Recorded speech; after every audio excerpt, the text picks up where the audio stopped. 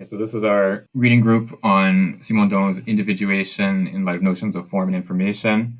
We're starting on the part on collective individuation, which in the translation is just listed as chapter 3, but is actually a separate part in the French. So we're starting from page 327 of the translation. So last time we looked at the last couple sections on psychical individuation, and we saw a dense couple sections. So there was a lot going on. I won't go through everything that we talked about, but there's this idea of the psychical world, which he sort of introduces, but then qualifies, and he says that we should instead talk about the trans-individual reality or trans-individual universe rather than a psychological world. The psychological or the psychical exists at the limit between the vital and the physical world. So the vital as the interiority of the organism, and the physical world as the exteriority. And then the psychological or the psychical would appear at the limit between the two. It would sort of be the boundary between interiority and exteriority. So in contrast to the physical world and the biological world, there isn't a psychological world, properly speaking, because in the case of the psychological reality, it's dependent on the individuals in a way that is not the case for biological reality and physical reality. There's only such a thing as culture, for example, insofar as individuals constantly reproduce it and sustain it. So, like an artifact of some kind is only something that has a certain meaning insofar as it's treated as having a meaning in a particular group of people. So that was this idea of the psychological world that is not actually a psychological world. This sort of leads him into the question of what the trans-individual reality consists in, or what relation the individual has to trans-individual reality. And he looks at these two opposed explanations or interpretations of trans-individual reality, which are the immanent and the transcendent interpretations. So on the one hand, the trans-individual reality is treated as something that is internal to the individual. The individual has something within them that surpasses them as an individual. Or on the other hand, there's the transcendent interpretation in which the trans-individual would correspond to something outside of the individual, a divinity of some kind. And so he talks about, well, he gives the example of Nietzsche's Zarathustra to talk about the immanent interpretation of the trans-individual. So for Zarathustra, there's this sort of pantheistic identification with the world through this trans-individual within Zarathustra. He cites some passages from, I think those are from Augustine, if I remember correctly. This idea of God as being what is exterior and superior to the human being, but also at the same time what is most interior to the human being. So we find the divine not just outside of us, but also within us. God is sort of internal to us in even more than we are to ourselves. And so there's this, he even uses the term dialectical here again, as he has in the last couple sections, to describe this relationship of interiority and exteriority. And there's this sort of dialectical relationship because ultimately the trans-individual reality can't be identified as either immanent or transcendent. It's both or neither. It's what's most interior to the individual insofar as that interior is not part of the individual. So it's something that it goes beyond the individual, but is within the individual. And so for Simondon, it's the trans-individual has to do with the remnant of the pre-individual reality that remains within the individual. So in the process of individuation, there's the individuation process doesn't complete itself. It doesn't arrive at something that would be completely individuated and would not have any pre-individual left in it. There's always potentials that remain in the individual. There's these potentials for future transformations and for further individuation to occur. Yeah, there's so much in this bit. I don't want to spend too much time going over it, but he gives these three different figures of human relationship to the trans individual in the form of spirituality. So he talks about the sage, the hero, and the saint as three different paths to seek the trans individual that humans can follow. And so these three figures each realize the trans individual in some way in a different domain, either in the domain of representation for the sage, of action for the hero, and of affectivity for the saint. And there's of course like mixed cases, like the martyr is a hero and a saint at the same time, and so on. And then he talks about, he gives a criticism of pantheism, which I think is quite interesting, in that he describes it as not avoiding the problems of a personalistic conception of the trans individual. So one of the sort of motivations that tends to lead different people in different traditions to adopt a pantheistic system is trying to avoid anthropomorphism. So it's this feeling that personalistic conceptions of God are sort of reducing God to human dimensions, and this idea that we have to conceive of God as identical with the universe so that we don't sort of reduce him or it to human scale. And then Simondon argues that even pantheism is still a sort of anthropomorphism, because we're treating the trans-individual reality as something individuated. And it's this assumption that the trans-individual reality is individuated that constitutes the main error of anthropomorphism, rather than specifically attributing human qualities to the trans individual. And so pantheism still maintains that error. And then he goes on to, there's that bit about temptation, which is also very interesting, but I won't go into that too much. But then he goes on in the next section to talk about the cogito argument and how it presupposes something like memory, or the persistence of the self through time. So when you form the thought that if I doubt, then I have to exist, that thought becomes something in the past, becomes an object of thought. From being a doubting doubt, it becomes a doubted doubt. It's an object that we can put itself into doubt in a second moment of the cogito. And so in order to form the next step of the argument and say that, what am I who doubts, and derive the idea that I am the thinking thing, the res cogitans, in order to form that step, you need to have persistence of that thinking or of that doubting operation through time. You have to identify the current doubting with the past doubting, and you have to say that they belong to the same thing, the same race. And so memory is, and the relationship to time becomes an essential component of individuation in the psychical sphere in this section. And again, I won't go into a lot of the details of that, but he argues that the present corresponds to the individual within the individual. So within the psychical individual, the present is what's most properly speaking individual.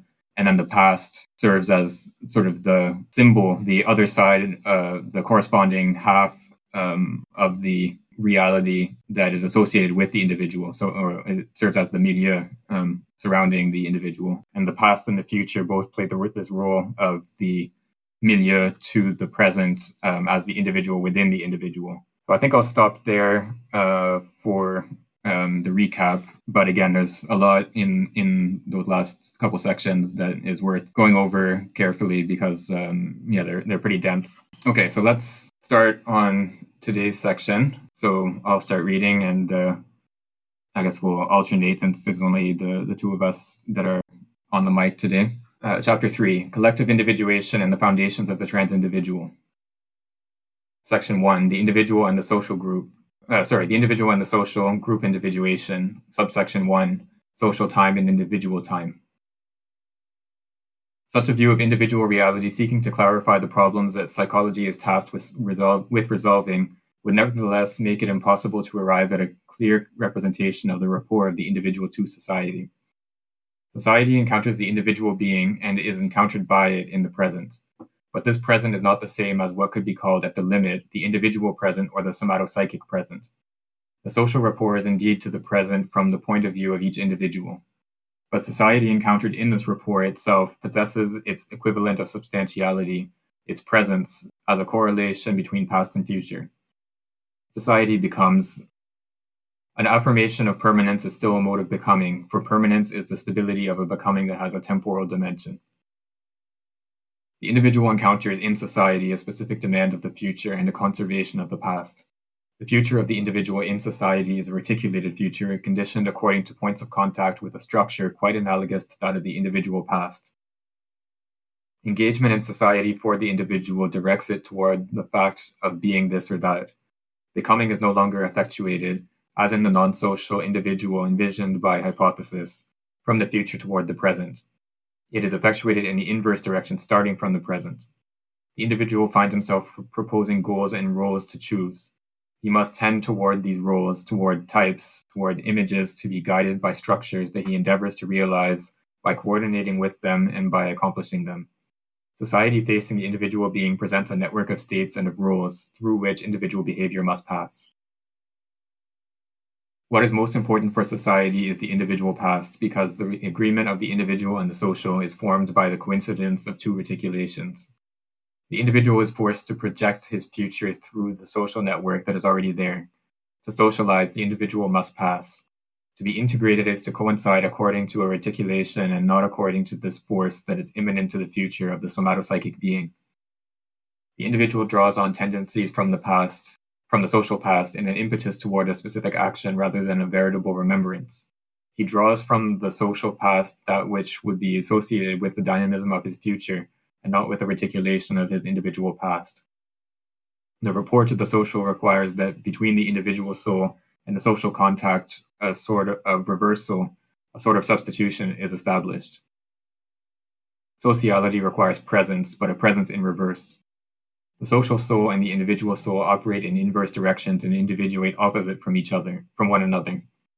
This is why the individual can appear to himself as fleeing into the social and confirming himself in opposition to the social. The social thus appears as a reality that is quite different from the milieu with respect to the individual. We can speak of the social milieu only imprecisely and by expanding its meaning. The social could be a milieu if the individuated being were a simple result accomplished once and for all, i.e., if he did not continue to live by transforming. The social milieu exists as such only to the extent that it is not grasped as a reciprocal social.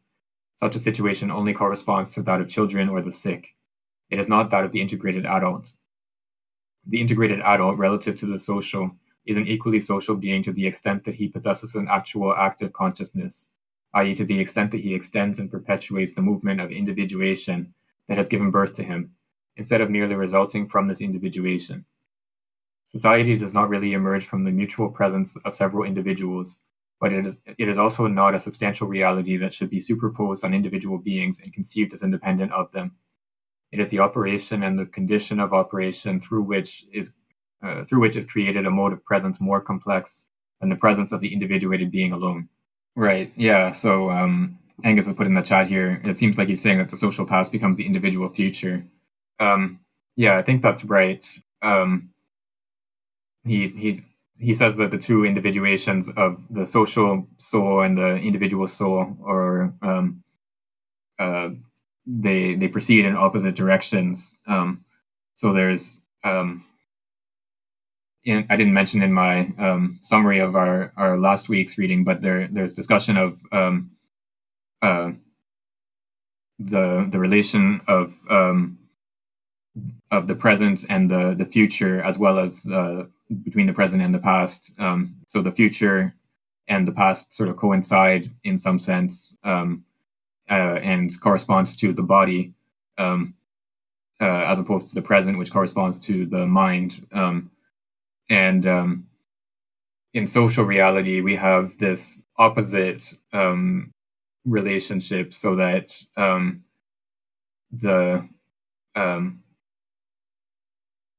the individual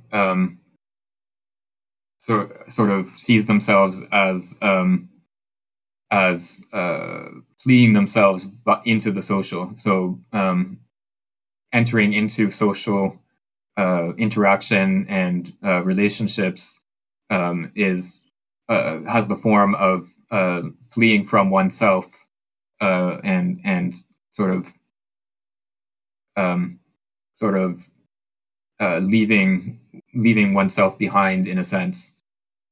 And yeah, it's definitely not a stretch to try to compare this to Heidegger and this notion of authenticity as being, in some sense, opposed to social relationships um, in the sense of fallenness and as opposed to the everyday in general.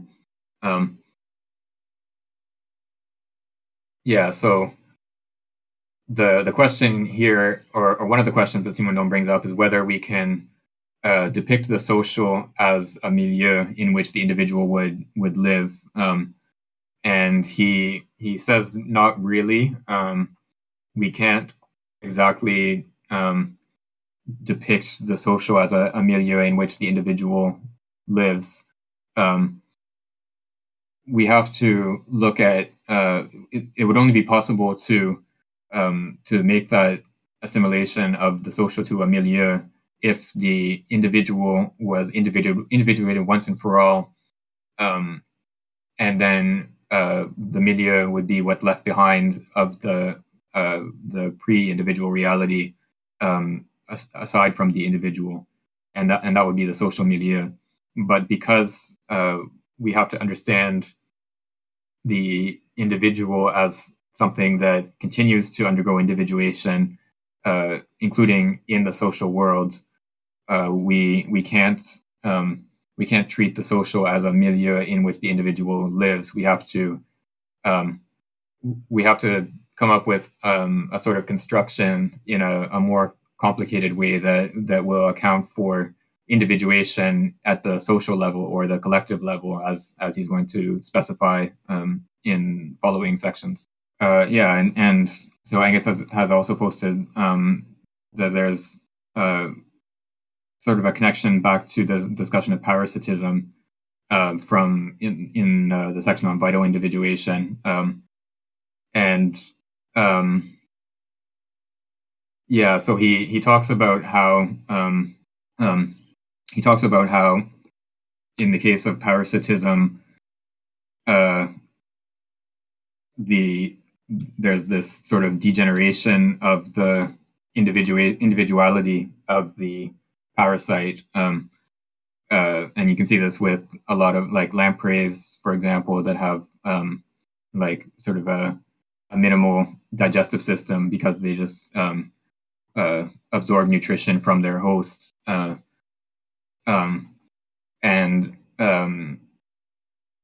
he talks about how both the host and the parasite lose some of their individuality. They have like a lower degree of individuation in the process of parasitism. But at the same time, the parasite and the host don't form like a joint individual. It's not like the two together add up to one individual. So there's like an absolute loss of individuality in that case. And so here, when we talk about the social as something that is external to the individual, this is like maybe another reason why we can't describe the social as a milieu for the individual, because then the two, the social, the individual and the associated social milieu would form a whole together that would correspond to the complete reality. But that is not the case. There's this, insofar as the social is lived in this mode of being a sort of flight from oneself, or as something external to oneself, there's a loss of individuality on the part of the individual.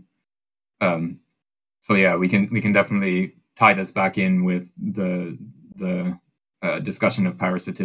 Okay, so let's go on to the next subsection. This chapter has a lot of small subsections, so we can probably read each one separately, just in one go, I think. Okay, I can read this one.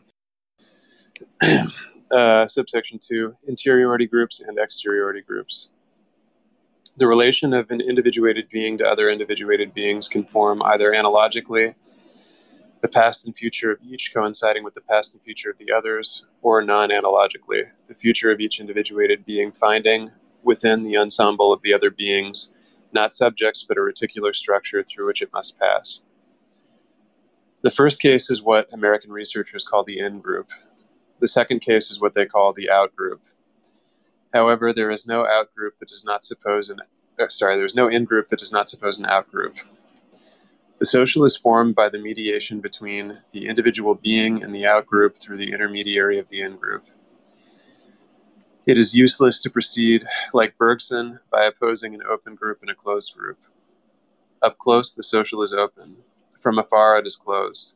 The social operation is situated at the limit between the in-group and the out-group, rather than at the limit between the individual and the group. The individual's body proper extends up to the limits of the in-group. Just as there is a corporeal schema, there is a social schema that extends the limits of the ego up to the boundary between the in-group and the out-group. In a certain sense, the open group, in-group, can be considered as the social body of the subject. The social personality extends up to the limits of this group. Belief as a mode of belonging to a group defines the expansion of the personality up to the limits of the in-group.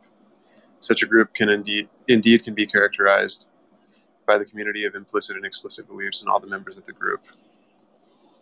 In certain cases, it can come about that the open group is significantly reduced around an atypical subject to the point that the social expansion of the personality is null, and that consequently every group is an out-group. This is what occurs in cases of delinquency, mental alienation, or in quote-unquote deviance within a social group.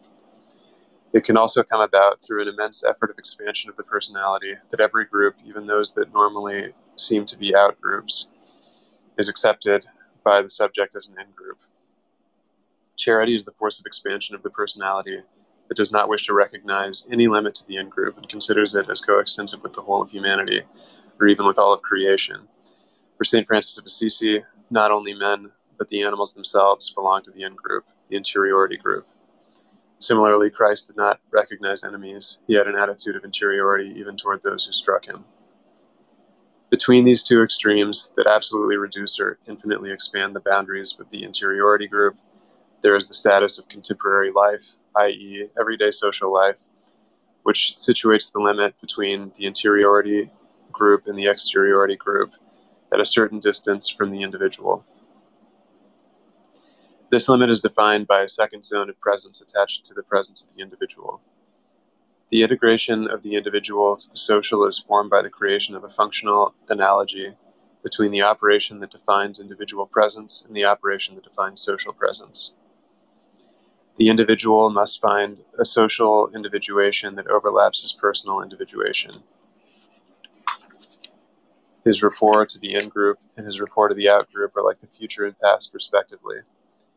The in-group is the source of virtualities, of tensions, just like the individual future. It is a reservoir of presence because it precedes the individual in the encounter of the exteriority group. It represses the exteriority group. Through belief, belonging to the interiority group is defined as an unstructured tendency that is comparable to the future for the individual. It is conflated with the individual future, but it also assumes the individual's past, for the individual is given an origin in this interiority group, whether it be real or mythical. It is of this group and for this group.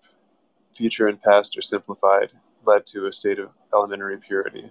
One translation point before we get into interpretation here. The last bit where he says, it is of the group and for this group, it should be, he is of this group and for this group. So it refers back to the individual. The individual is of this group and for this group.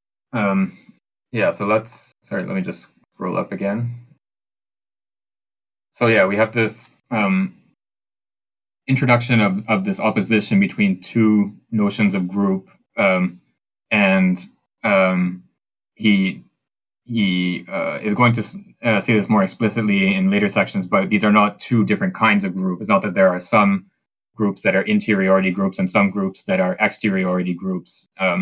It's that the group is has these two aspects to it. There's the group insofar as the group insofar as it has this analogical structure. So the individuals within the group, they are related to each other in this sort of intimate way. There's this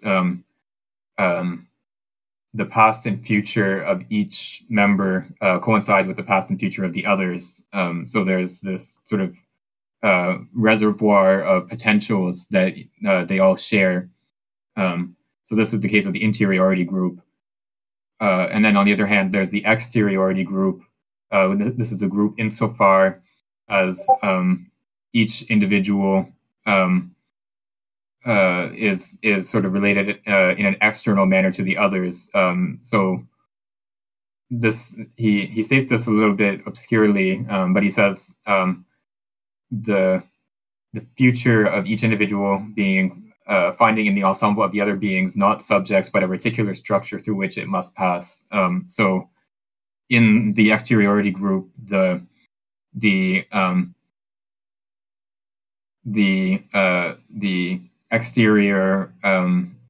the exteriority group, each individual finds the other individuals of the group forming this sort of social network that you have to relate to, but not this reservoir of potentials that we have in the case of the interiority group. And the difference maybe will be clearer as we go along, but the in-group has to do with a new process of individuation, so that there's an actual formation of a collective in that sense, whereas the out-group is a relationship between already individuated beings, and it doesn't bring about a new individuation. And we can think of this. Some of these examples, I think, help to explain how we can understand these in-group and out-group, or interiority group and exteriority group notions. So in the case of what he calls here delinquency or mental alienation or deviance, in quotes, these are cases where the individual is sort of up against the rest of the world on their own. They don't have something like an in-group that surrounds them and that they form a part of. And then the converse case is the case of St. Francis of Assisi, who treats even animals as part of his in-group. He takes all of creation to be part of that in-group. But the more general case is the one in which we have some part of social reality is part of the in-group, is part of the people that we belong to, and then some other part of social reality is treated as the out-group, is something external and separate. And there's a sort of in the same way that there is a body schema, there's like a lived body for the individual. There's a social schema, so the personality of the individual expands to cover the whole in group, and you can see this with something like people's identification with a sports team, for example. Like when you're watching your favorite team, you sort of feel as personal losses or gains, whatever happens in the game. So like when your team wins, you feel like you've won something, and then when the team loses, you've lost something. Um, and so you treat the team as like an extension of yourself. Um, and then yeah, and then there's the in group acts as this sort of reservoir of potentials for the individual. So there's the individual lives or experiences the in group as something that provides for a future that offers possibilities and the potential for future transformation. But the in group also has this past aspect to it. So there's this like mythical origin, which is a sort of representation of this in group. So this is often the case when we talk about uh, nationality or ethnicity, where you have this sort of mythical representation of a common origin as being what explains the belonging of people to one in group as opposed to everyone else who is an outsider. So then there's these future and past elements or aspects to the in group. Right, and then Angus, yeah, this is a good question. So Angus has posted a question here in the chat, saying that, so talking about how in the exteriority and interiority groups are inseparable. So every group has these two aspects to it. But if we sort of map these exteriority and interiority groups onto the collective and the interindividual from earlier in the text, then there seems to be a sort of inconsistency, because if every group is an interiority group and has an exteriority group, then how is it the case that the collective is something contingent rather than a feature of psychical life in general? Yeah, so that's a good point. I think we can. So I think when he talks about exteriority and interiority groups, he's using these in relative terms. So every interior is interior relative to an exterior, and vice versa. Every exterior is exterior relative to an interior. Whereas when he's talking about the collective and the interindividual, when he makes that distinction between the social, the interindividual, and the collective, he's setting up an absolute distinction between different cases, so that when he talks about the collective as being something sort of contingent and rare, that is that's a sort of representation of maybe one of these threshold effects that he talks about in various places in this book. So there's only the interiority group only sort of passes this threshold of forming a collective on rare occasions, whereas the sort of everyday form of an interiority group is not a collective in the proper sense of the term. Sorry, I'm not explaining that very well, but it would be sort of treating on the one hand, we have like a scale between interiority and exteriority, and then these terms of the collective and the interindividual would be sort of two points on that scale, and there would be some instances where a group would sort of surpass the threshold of forming a collective, and then other instances where it would not. But it still has both the interiority and the exteriority aspects. That makes sense, and I like that reading, but I still think like there's maybe an inconsistency in the text, because later on, he talks about the correspondence between the trans individual and the interiority group.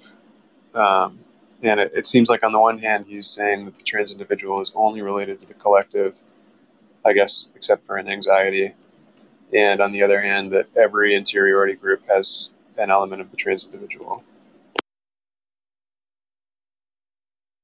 Yeah, that's true. He so when he talks about the trans individual, he talks about it in terms of like in the previous sections from the last bit on psychical individuation. He talks about the trans individual in relation to solitude and as this rare sort of encounter. But there's also, so we have to, I think, we have to see the trans individual from sort of two different sides. I think there's the trans individual as this actual experience, or the French term is épreuve, a trial or something like that. This trial that you go through. So there's this, the trans individual as it's actually sort of presented to the subject. But then there's also the trans individual as sort of the underlying reality of the social, of this of the collective, I should say. There's so in the case of your sports team or any other in group that you want to pick, you can as the theorist looking at that example from the outside, you can see a trans individual reality underlying the formation of this in group, but the subject within that in group doesn't have this actual experience of the trans individual. So it's I think we have to distinguish between these two sides of the trans individual as either an actual experience that the subject undergoes, or as an underlying reality behind or beneath the reality of an in-group. So maybe only the trans individual experience leads to the collective. Yeah, I think that's probably right. So it's only in the case where you undergo this experience of the trans individual, like Zarathustra on the mountain, and you undergo this trial of solitude. Only in that case do you form a collective in the proper sense of the term.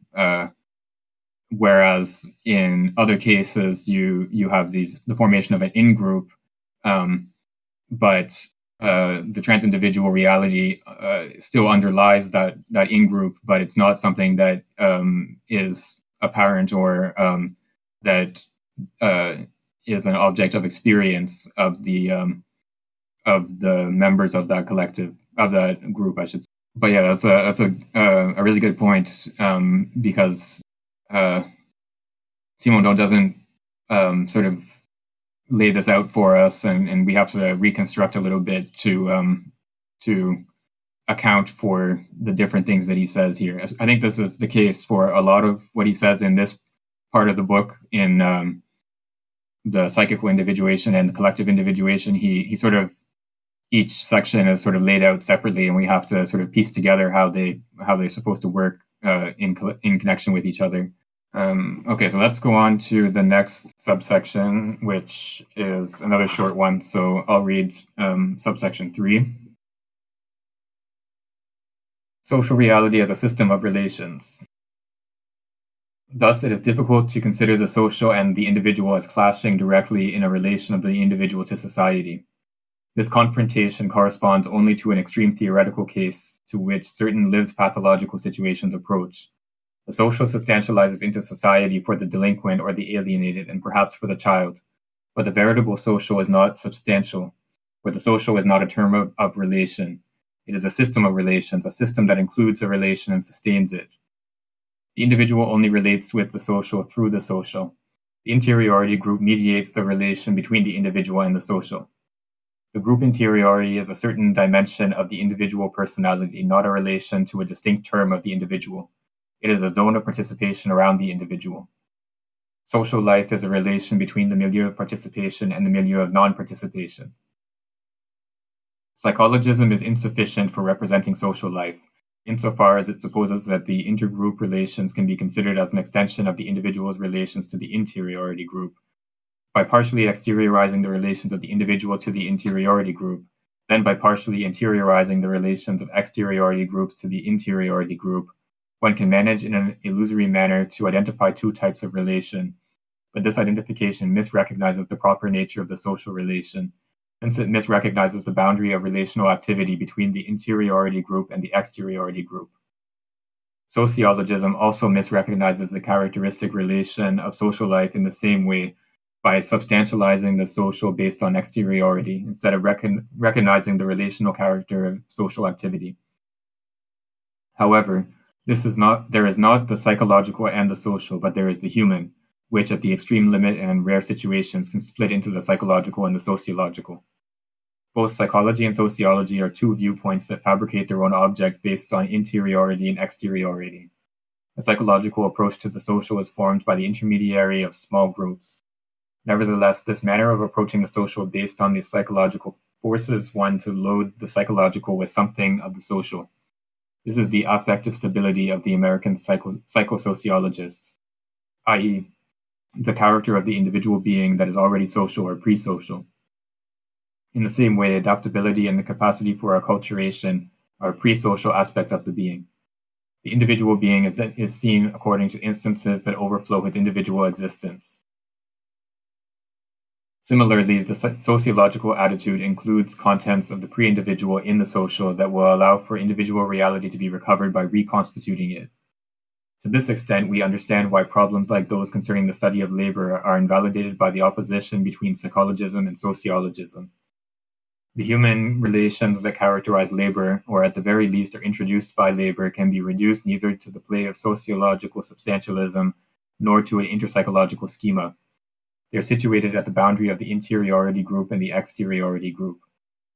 However, envisioned as interpsychological relations, the human relations of labor are so assimilated to the satisfaction of a certain number of needs, the list of which could be drawn up based on an inspection of the individual being by considering it before any social integration, as if there were a pure and complete individual before any possible integration. Labor is consequently considered as the satisfaction of an individual need, as relative to an essence of man, a collective essence, but one that defines man as individual, as a being made of soul and body. Something also found in the notion of manual labor and of intellectual labor, and with a hierarchical distinction between these two levels of labor. Based on sociologism, on the contrary, labor is envisioned as an aspect of the exploitation of nature by men in society, and it is understood through the political-economic relation. Labor then is substantialized as an exchange value in a social system within which the individual disappears. The notion of class is founded on the fact that the group is always considered as an exteriority group. The interiority of one's own class is no longer that of a social body coextensive with the limits of the personality, for class is no longer eccentric relative to the individual. One's class is conceived as one's own class based on conflict with the adverse class. It is through the return of becoming conscious that one's class is conceived as one's own. Becoming conscious is secondary relative to this first opposition.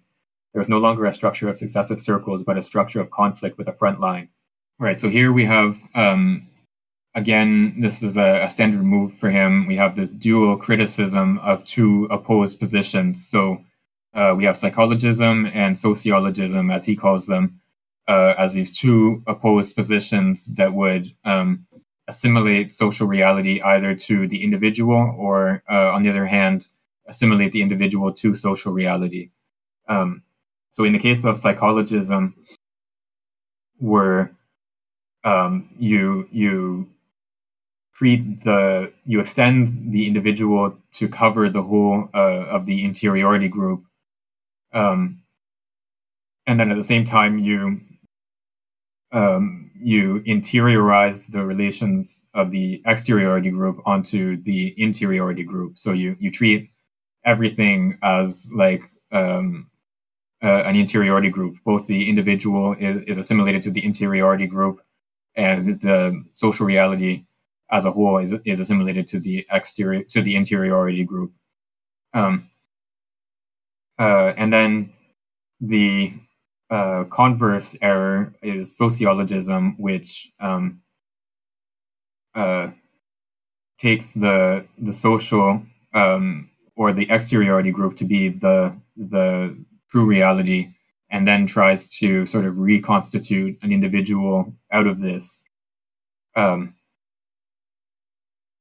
in each case, for Simondon, this is sort of splitting the individual. So in the normal case, you have a sort of unitary human reality, which is only in rare circumstances split into a psychological and a social level. And psychologism and sociologism sort of take these extreme cases to be the underlying condition, as opposed to the more normal case of the intermediate form, which is what Simondon starts from. And then there's so he goes on to bring up the particular case of the sociology or the psychology of labor. And so you have industrial psychology, and you have when he talks about sociologism here, he seems to be talking specifically about Marxism, which would be a sociological approach to labor. So these are two opposed ways of talking about labor. And on the one hand, so in industrial psychology or in a psychology of labor, you would take the individual as something given in advance. So the individual has certain needs and desires, and then the laboring is supposed to fulfill some of those needs.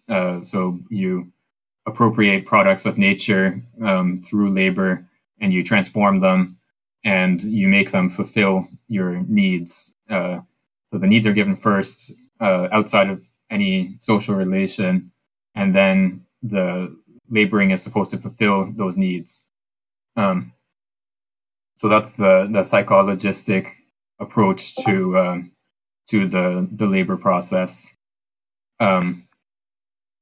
And then the sociological approach, which he seems to identify with Marxism here, it takes the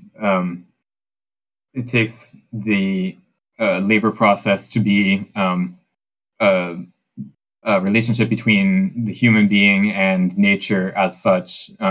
So it's human assimilation of nature, or human control over nature, or something along those lines. And then in connection with this notion of labor, we have a representation of class, and so the classes are groups insofar as they're related to the labor process, and this notion of class is an objective notion of class, so it has to do with the social reality, and then only secondarily there's something like taking consciousness. So it's only once the class already exists that something like the class becoming conscious of itself can happen, and the members of that class come to experience themselves as belonging to that class. So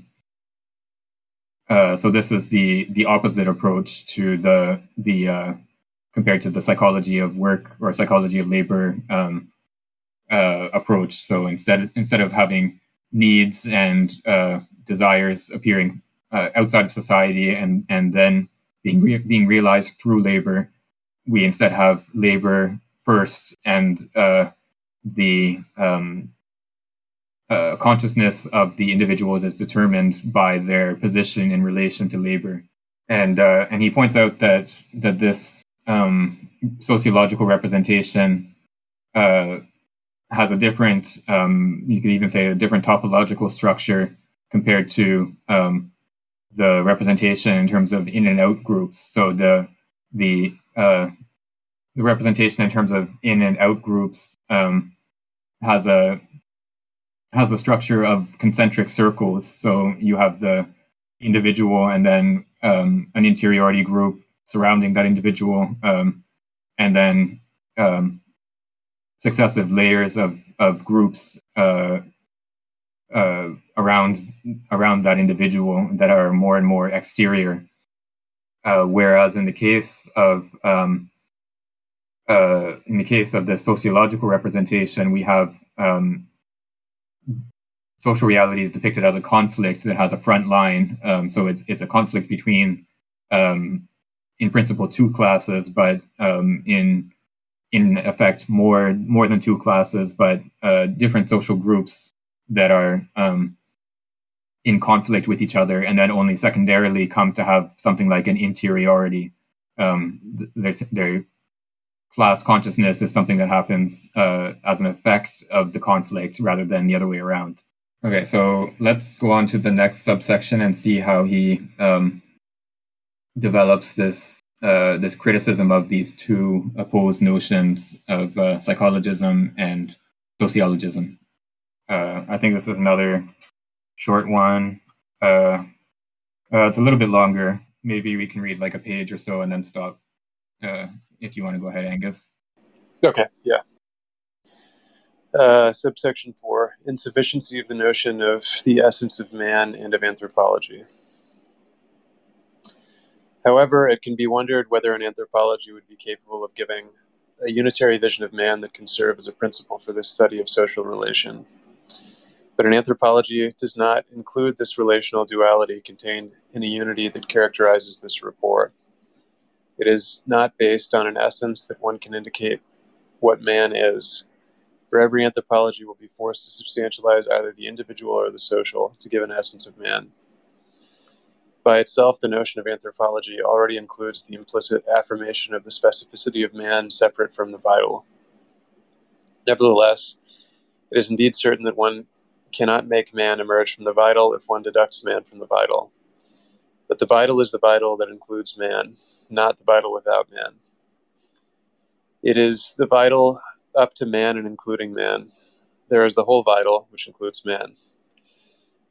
The anthropological point of view would thus suppose a preliminary abstraction, similar to the abstraction one encounters in the subdivisions into individual and social and the principle of these further abstractions. Anthropology cannot be the principle of the study of man. On the contrary, human relational activities like the one that constitutes labor, can be taken as the principle of an anthropology to be developed. The being as relation is what is first, and what must be taken as principle. The human is social, psychosocial, psychical, and somatic, without any of these aspects being able to be considered as fundamental, while the others would be judged as ancillary. In particular, labor cannot be defined solely as a certain rapport of man to nature. There is a labor that is not referred to nature. For example, the labor accomplished on man itself. A surgeon labors.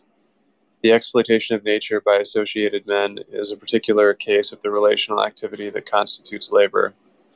Labor can be grasped in its essence as a particular case only if this essence extracts its particularity from the whole spectrum of possible labor activities. A particular case cannot be taken as a foundation, even if it is encountered very frequently. Labor is a certain rapport between the interiority group and the exteriority group, just like war, propaganda, and commerce.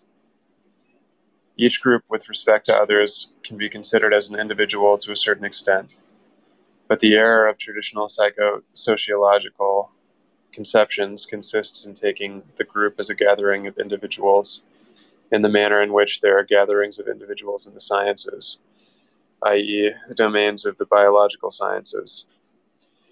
In fact, the interiority group in every group relative to itself exists to the extent that it is an interiority group, is formed by the superposition of individual personalities, not by their agglomeration. The agglomeration, whether organized or inorganic, would presuppose a viewpoint at the level of somatic realities, not at the level of the somatopsychic ensembles. Right. So in the last section, he opposes psychologism and sociologism as two opposed errors, and then he says we need to start from human reality instead of the psychological or the sociological, which would sort of lead us to think that we need an anthropology as our foundation. We need some sort of notion of the essence of man or of the human as our fundamental notion from which we can derive something like a psychology and a sociology. But Simondon argues here that that is not the case. We don't start from something like an essence of man. We instead have to start from the relational reality of the human being. So there's no human reality separate from social relations that would be first, and then sort of deriving social relations as a separate or secondary phenomenon. So we have all these different aspects of the human: the social, the psychosocial, the psychical, and the somatic. They're all sort of coextensive. There's no priority between one of these terms and the other. So we can't define an anthropology, an essence of the human, and then derive from it the sociological or the psychological. And then also, I would note here this bit where he says every group relative to itself exists to the extent that it is an interiority group. So if there is a group, if there is a group that is aware of itself as group, or that is sort of present to itself, if it exists for itself, then it's to that extent it's an interiority group. So this is sort of one of the points that I would point to in connection with what I was saying earlier about how every group is both interiority and exteriority group at the same time. So it's only insofar as a group is an interiority group that it actually exists for itself, as opposed to only existing for the theorists looking at the social reality from the outside. And then he also specifies here, or explains here, that the error of taking of the sort of more traditional conceptions of the group is of taking the group as being composed of individuals that are sort of joined together. So you start with individuals 1, 2, 3, etc., and then you just sort of add them together and you get the group.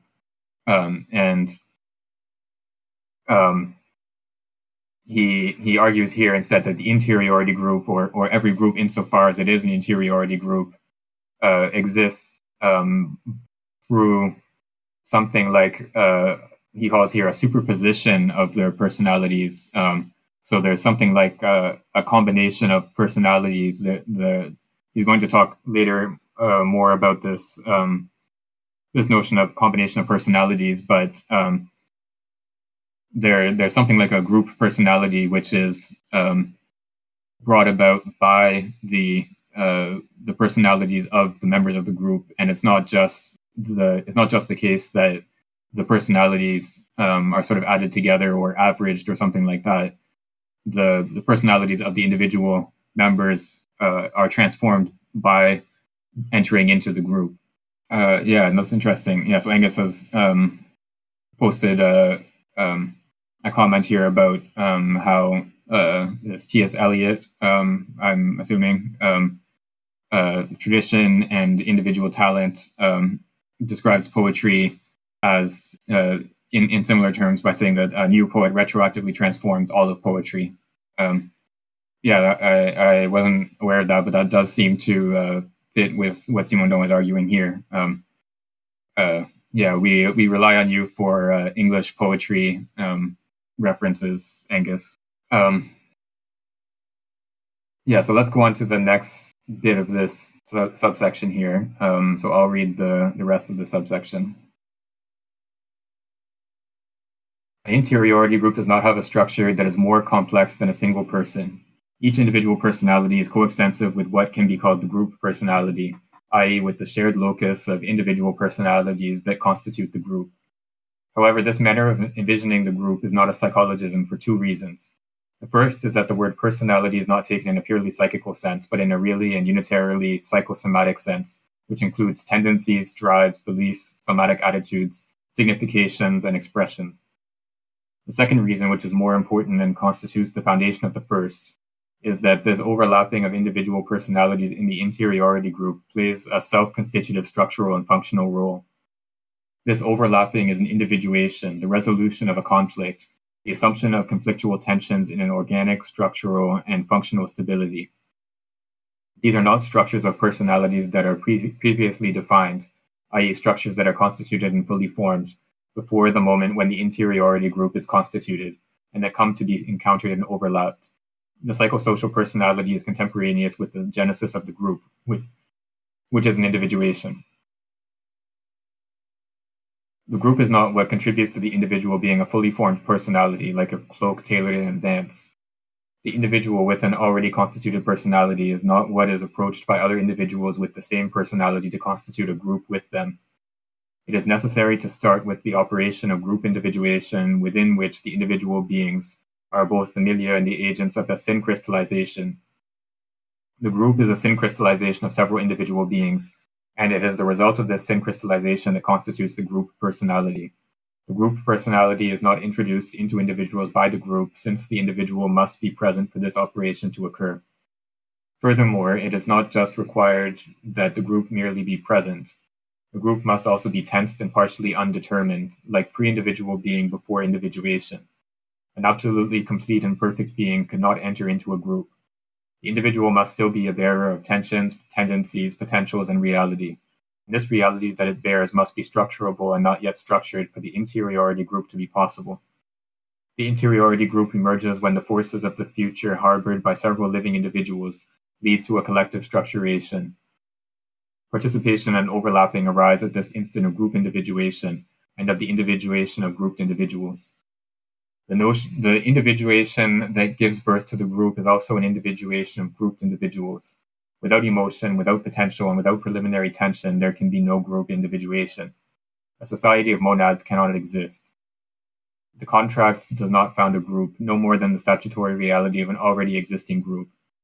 Even in this borderline case where the already constituted group receives a new individual and incorporates it, the incorporation of the new is a new birth, individuation, for this individual, and also a rebirth for the group. A group that cannot be recreated by incorporating new members dissolves as an interiority group.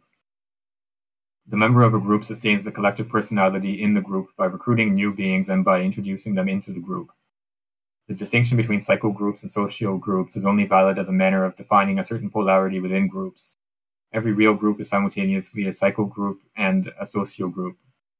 The pure sociogroup would have no interiority and would be nothing but a social substance.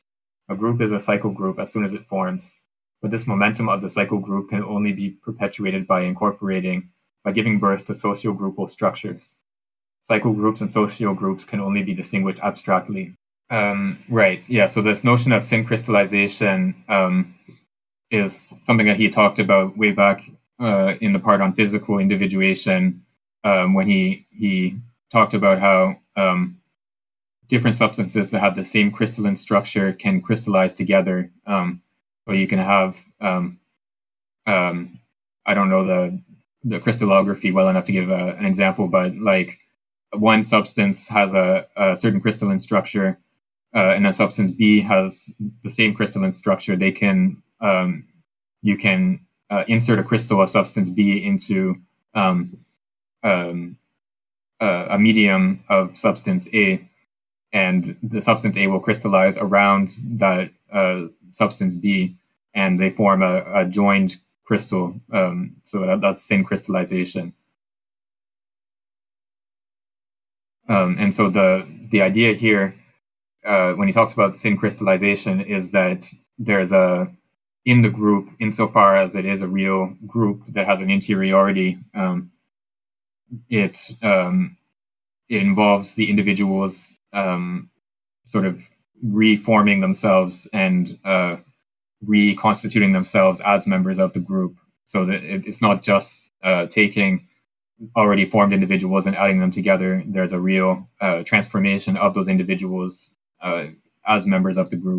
And so he's especially emphasizing here the interior aspect of the group, the interiority group aspect, as opposed to the exteriority group aspect. And he's treating the interiority group as more fundamental, and the exteriority group as being a product of the interiority group. And he gives a temporal dimension to this distinction between interior and exteriority groups, because he says that a group starts off as an interiority group or a psycho group. It starts off as close to the pure state of being a psycho group or an interiority group, and then as it goes on through time, the group develops maybe more institutional structures, and tends to form something closer to a social group, something more like an exteriority group in which the individual is incorporated. And you can think of this in relation even to something like this server, right? Like when it's just a handful of people, you can sort of do things as you want. It has like not a lot of structure to it, but as soon as you start having more people, you have to have moderators and different roles for different people, and you have more structure to it as soon as the group expands beyond a certain point and starts to have it starts to become more like an exteriority group that individuals are incorporated into. We can tie this back to Deleuze and Guattari as well.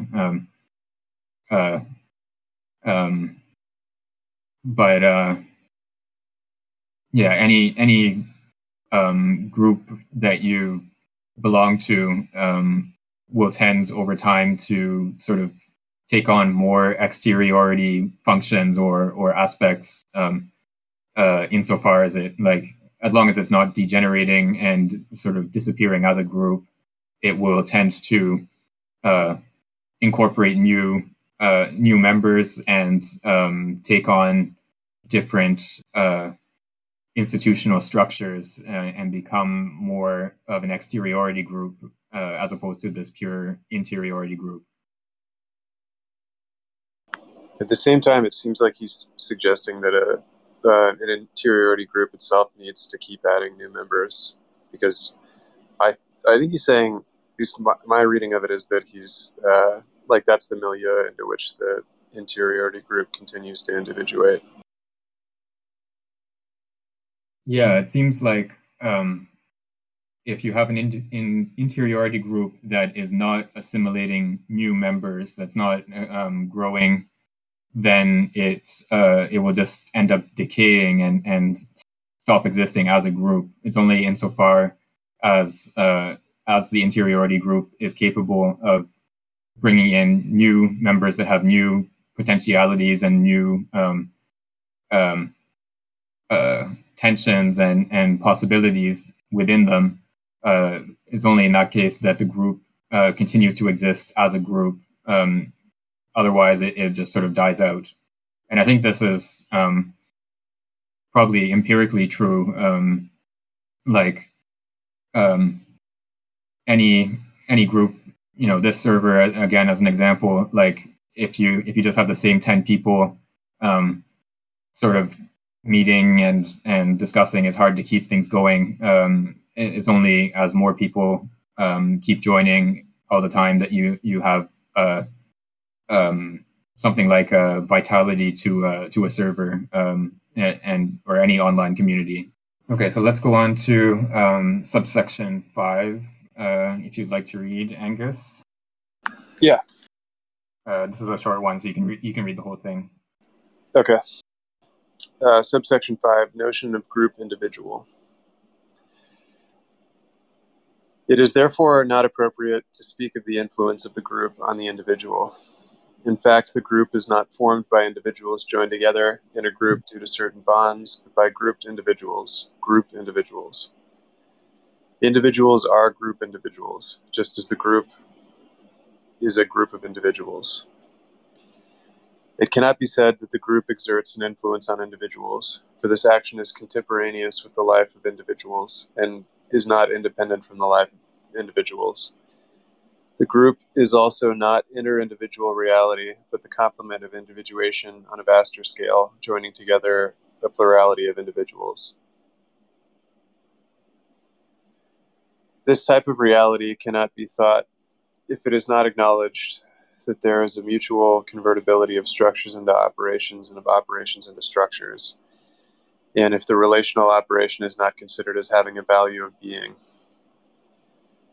Substantialism forces us to think the group as anterior to the individual, or the individual as anterior to the group, which is how psychologism and sociologism arise as two substantialisms on different levels, that of the molecular or the molar. The choice of an intermediate microsociological or macro-psychical dimension cannot resolve the problem, since it is not founded on the choice of a dimension that is adequate to a particular phenomenon that would be intermediate between the social and the psychical. There is no psychosociological domain that would be the domain of restricted groups. This privileged aspect of certain restricted groups only stems from the fact that successive crises of individuation, the outbursts of functional structurations through which they pass, are more visible and can be more easily studied. But these phenomena are the same as in larger groups, and they introduce the same dynamic and structural rapports. Only the types of mediation between individuals are more complex, since they use modes of transmission and of action that imply a delay and are exempt from real presence. But this development of networks of communication and of authority does not have an essence apart from macro-social phenomena insofar as they are social in their rapport to what can be called the individual being. The rapport of the individual to the group is always the same in its foundation. It depends on the simultaneous individuation of individual beings and of the group. It is presence. Right, so this is sort of what he's been leading up to for the whole chapter so far, is this notion, this criticism of psychologism and sociologism as two different substantialisms. And again, this is what we've seen throughout the book, his criticism of substantialism in general. He's going to oppose to this substantialism a doctrine according to which there is this operational reality which has the value of being, and so he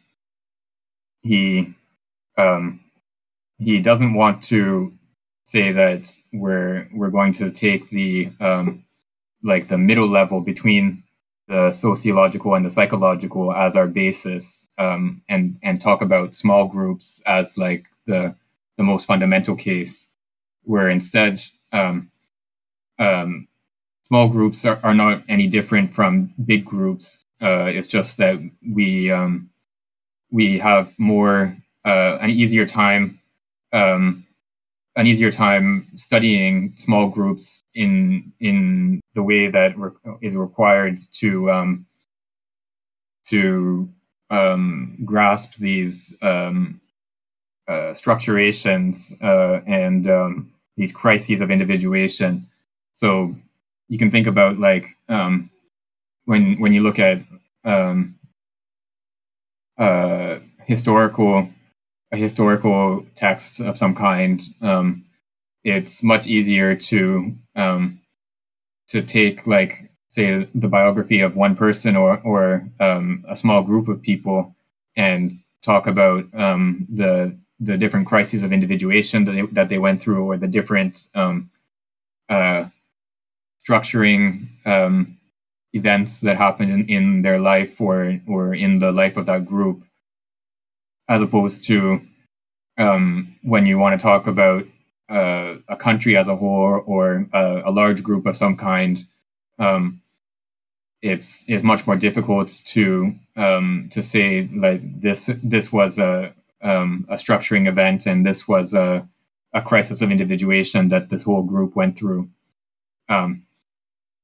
So it's just in relation to knowledge that there's a difference, a relative difference between the large and small groups. So it's not the case that we start from this intermediate level of the small group and then sort of define the psychological and the sociological in those terms. Right, and Angus has posted in the chat here. So this mutual convertibility of structure and operation is what he calls allegmatics, this sort of strange term that he introduces. But so this is what we've seen throughout the text.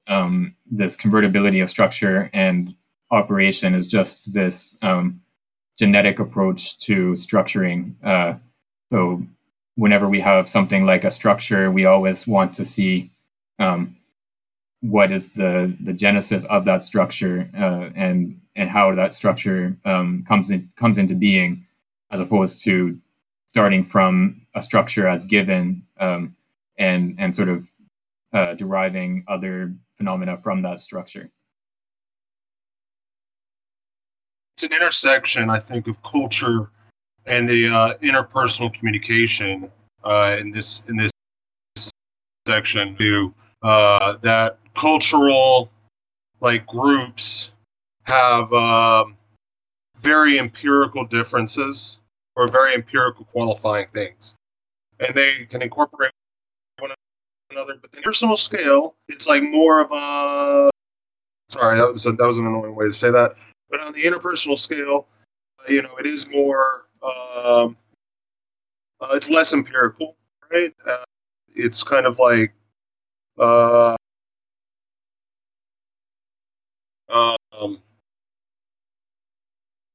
would just say, like, that you can look at it from, like, the perspective of, is this like, it's something, it's like things that have already been put into place, like media, like common like interests, or like the way that our families, raised us, stuff like that.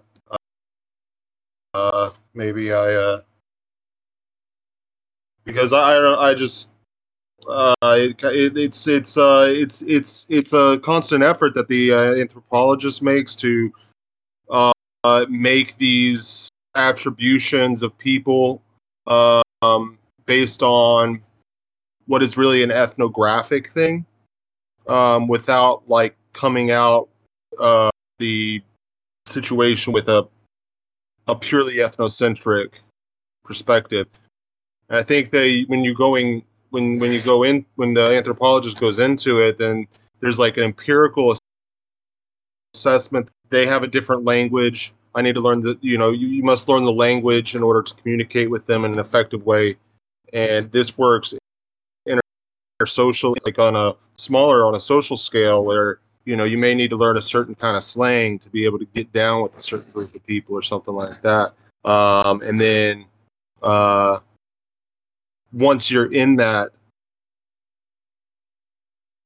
once you are in that, it stops being empirical. It's not an empirical assessment anymore. And so then you have these way more diverse interactions that happen between the persons. Because it's like, oh yeah, did you see the way the Korean baseball team did this week, Something like that. And they like, it's completely it's a more intimate. Am I making wild attributions here? I think that's kind of what he's getting at, is kind of like this ethnocentric perspective.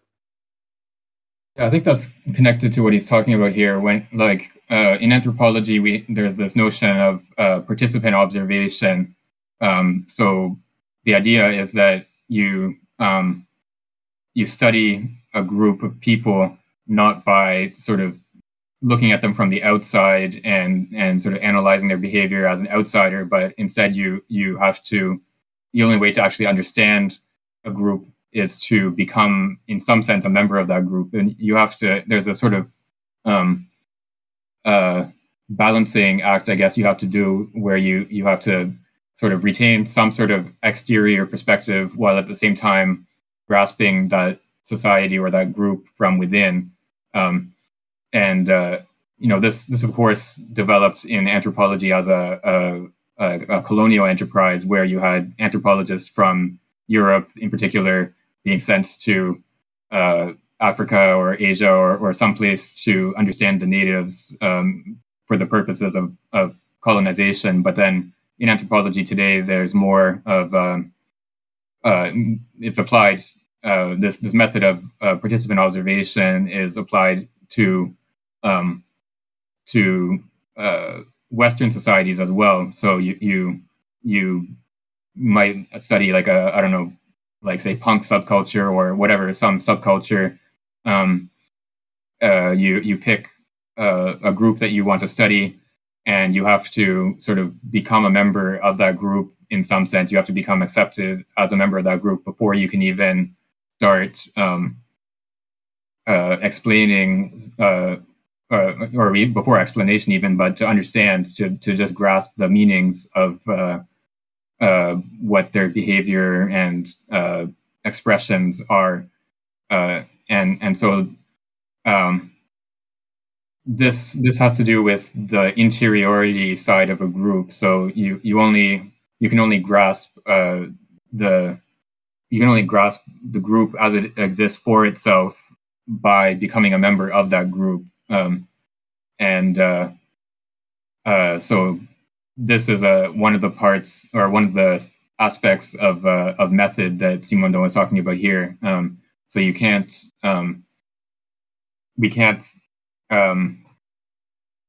just sort of look at groups from outside and like study their properties from outside. We have to, and this is what makes it so much harder to study large groups or groups like a nation or something like that. Like it's hard to become a member of a nation. Like there's all sorts of legal procedures and immigration and all that stuff that you have to go through to actually become a member of a nation, as opposed to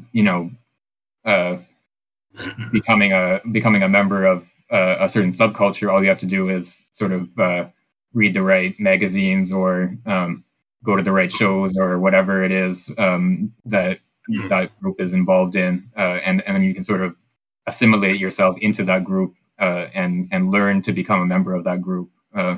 So yeah, that's sort of what he's pointing to here, is that difficulty of becoming a member of some of these groups, like a nation or something of similar scale.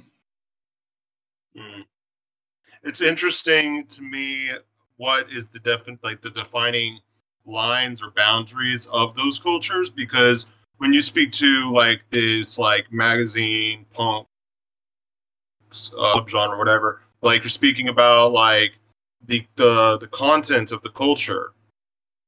And so like that's like what you're having to objectively assess, rather than in a cult in a so like a sorry a macro social like a national scale. It'd be like, you should assess rather what language do they speak, how do their families work, uh, you know, uh, uh, so that you don't embarrass yourself, like in some social structure that you didn't know existed, or like what media do they digest? So, yeah, I think it's super interesting, and I think that that's spectrum between the boundaries for cultures speaks a lot to the it's kind of like it's like if you learn a new language, you're going to have new things that are available to you within that culture, right? That just that like but and then also though that's the only space that the boundaries of subjectivity within that culture, right? Yeah, that's that's looking at a group from maybe a more external perspective. But yeah, I don't want to get too bogged down on this section, so maybe we can go on to the next one where he's going to talk about the role of belief in group formation, and so we'll see more on how this works. And Angus has volunteered to read the next section. Yeah. Okay, I'll start now. Subsection 6, role of belief in the group individual. In the individual, belief is the latent set of references relative to which significations can be discovered. Belief is not the eminence of the group to the individual, who would ignore such an eminence and would falsely believe to be an autonomous individual when he would merely express the group. Belief is this collective individuation in the process of existing. It is presence to the other group individuals, the overlapping of personalities. Personalities can overlap through belief. More exactly, what is called collective belief is equivalent in the personality to what a belief would be in the individual. But this belief does not exist as belief. There is belief only when some force or obstacle obligates the individual to define and structure his belonging to the group as expressible in intelligible terms for individuals who are not members of the group. Belief supposes a foundation of belief, which is the personality formed in the group individuation. Belief develops in the individual as veritable belief when belonging to the group is called into question. Belief is veritably inter-individual. It supposes a foundation that is not merely inter-individual, but veritably groupal. This is why the study of beliefs is a rather bad means of knowing man as a group member. The man who believes defends himself, or he wants to change groups and is in disharmony with other individuals or with himself. Belief is granted a causal privilege in group belonging, since belief is what is the easiest to manifest, project, and consequently grasp in the usual methods of the knowledge of psychosocial reality. But belief is a phenomenon of the dissociation or alteration of groups, not a basis of their existence. It has a provisional value of compensation, consolidation, or reparation rather than a fundamental signification relative to the genesis of the group and to the mode of existence of individuals in the group. Perhaps one could distinguish in this sense between myth, collective belief, and opinion, which would be individual belief. But myths and opinions correspond in symbolic pairs. When the group elaborates myths, group individuals express corresponding opinions. Myths are the geometrical sites of opinions. Between myth and opinion, there is merely a difference relative to the mode of inherence. Opinion is what can be expressed relative to a precise exterior case. It is the norm of a defined and localized judgment concerning a precise matter. Myth is an indefinite reserve of possible judgments. It has the value of a paradigm and is turned toward group interiority rather than toward beings exterior to judging relative to group norms. Myth represents the group and the personality in its internal consistency, whereas opinions are already diversified, indefinite, objectivated situations that are separate from one another.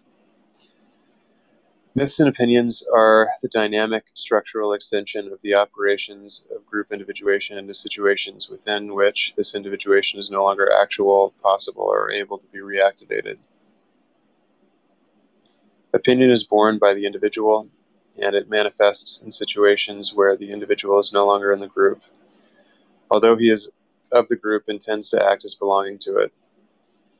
Opinion allows the individual to confront other individuals that belong to the exteriority group, all while maintaining his relation to the interiority group and allowing this confrontation to occur as a confrontation with the exteriority group.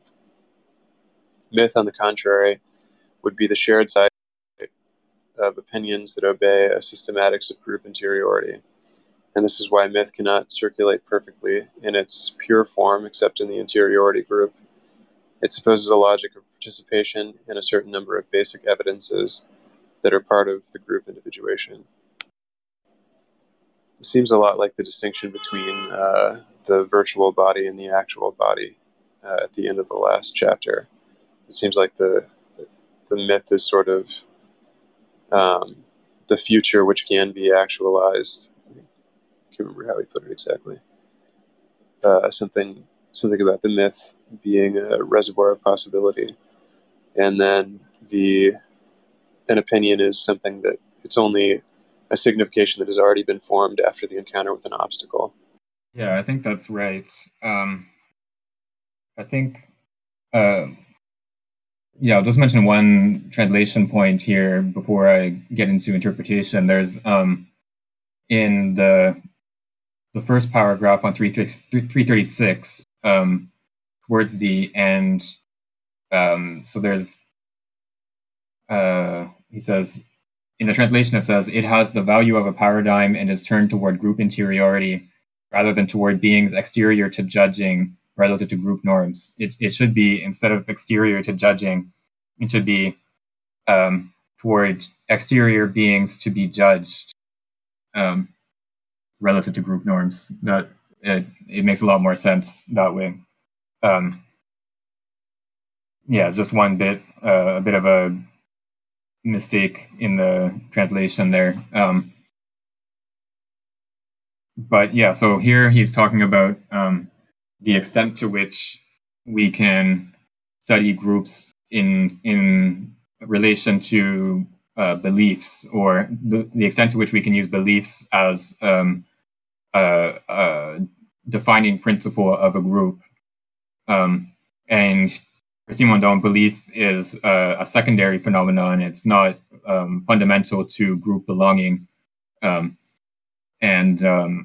He considers beliefs a pretty poor way of defining a group or of determining group membership. And I think here we can think of a certain liberalism, I guess, that takes belief to be the sort of key principle of group belonging. So you see, like one of the ones that you see all the time is when people talk about whether a certain politician believes in climate change or not. It doesn't really matter what they believe in. What matters is what they actually do. And so whether a politician like expresses their belief in climate change or not is kind of not really relevant in terms of like what their group belonging in relation to climate change is. And so there's a certain approach to politics that takes politics to be primarily about whether people believe certain things or not, and takes beliefs to be the primary site of political belonging, and for Simondon, this is like a completely backwards way of taking social group formation, and I think this is a pretty interesting suggestion. He doesn't really develop this very much, but the idea that belief is a sort of defensive structure. It's only when it's only when a group membership is challenged in some way, or there's some sort of alternative that appears, that you have something like a belief that that forms. And you can see this in relation with religion as well. Like as long as you have a social group that that has a one religion, then religion as such, or the doctrine of that religion, doesn't need to be systematized and presented as a belief system. It's only when there's an alternative, when you could belong to a different religion, that you get something like religion as a set of beliefs. Like I believe in X and this other person believes in Y. So it's only when there's like an alternative group belonging appears as a possibility, that you belonging to a group is expressed in the form of having certain beliefs. So I think that's a really interesting suggestion, and something that could be developed a lot further, I think. Yeah, and Angus has pointed out here in the chat about how this ties back in with this notion of empirical subjectivity as a set of resolved problems. So yeah, you would see the formation of belief as a sort of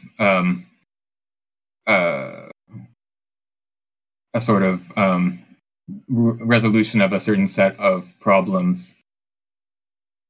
Yeah, we're not going to be able to finish the chapter today. That's fine. We only have about 5 minutes left, but we'll just finish this subsection, I think, and then we'll pick up from there next time. But the other thing I was going to talk about is, this opposition between myth and opinion. So he gives myth and opinion as two alternate forms of belief. So he gives this a sort of qualified acceptance. So he says that we can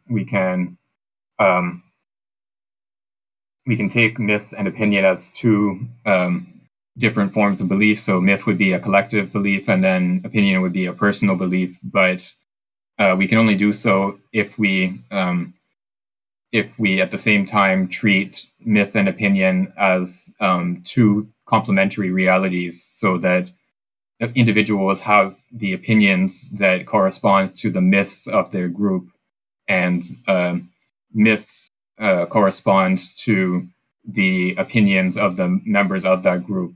So there's a sort of mutual conditioning of myth and opinion. So it's not just the case that individuals have these sets of opinions and then happen to sort of sort themselves into groups of people that have the same opinions or something along those lines. Instead, you have the formation of an individual's opinions through their belonging to a certain group. And I think this is borne out empirically as well. Like if you look at religious affiliation or political affiliation or other sorts of groupings, people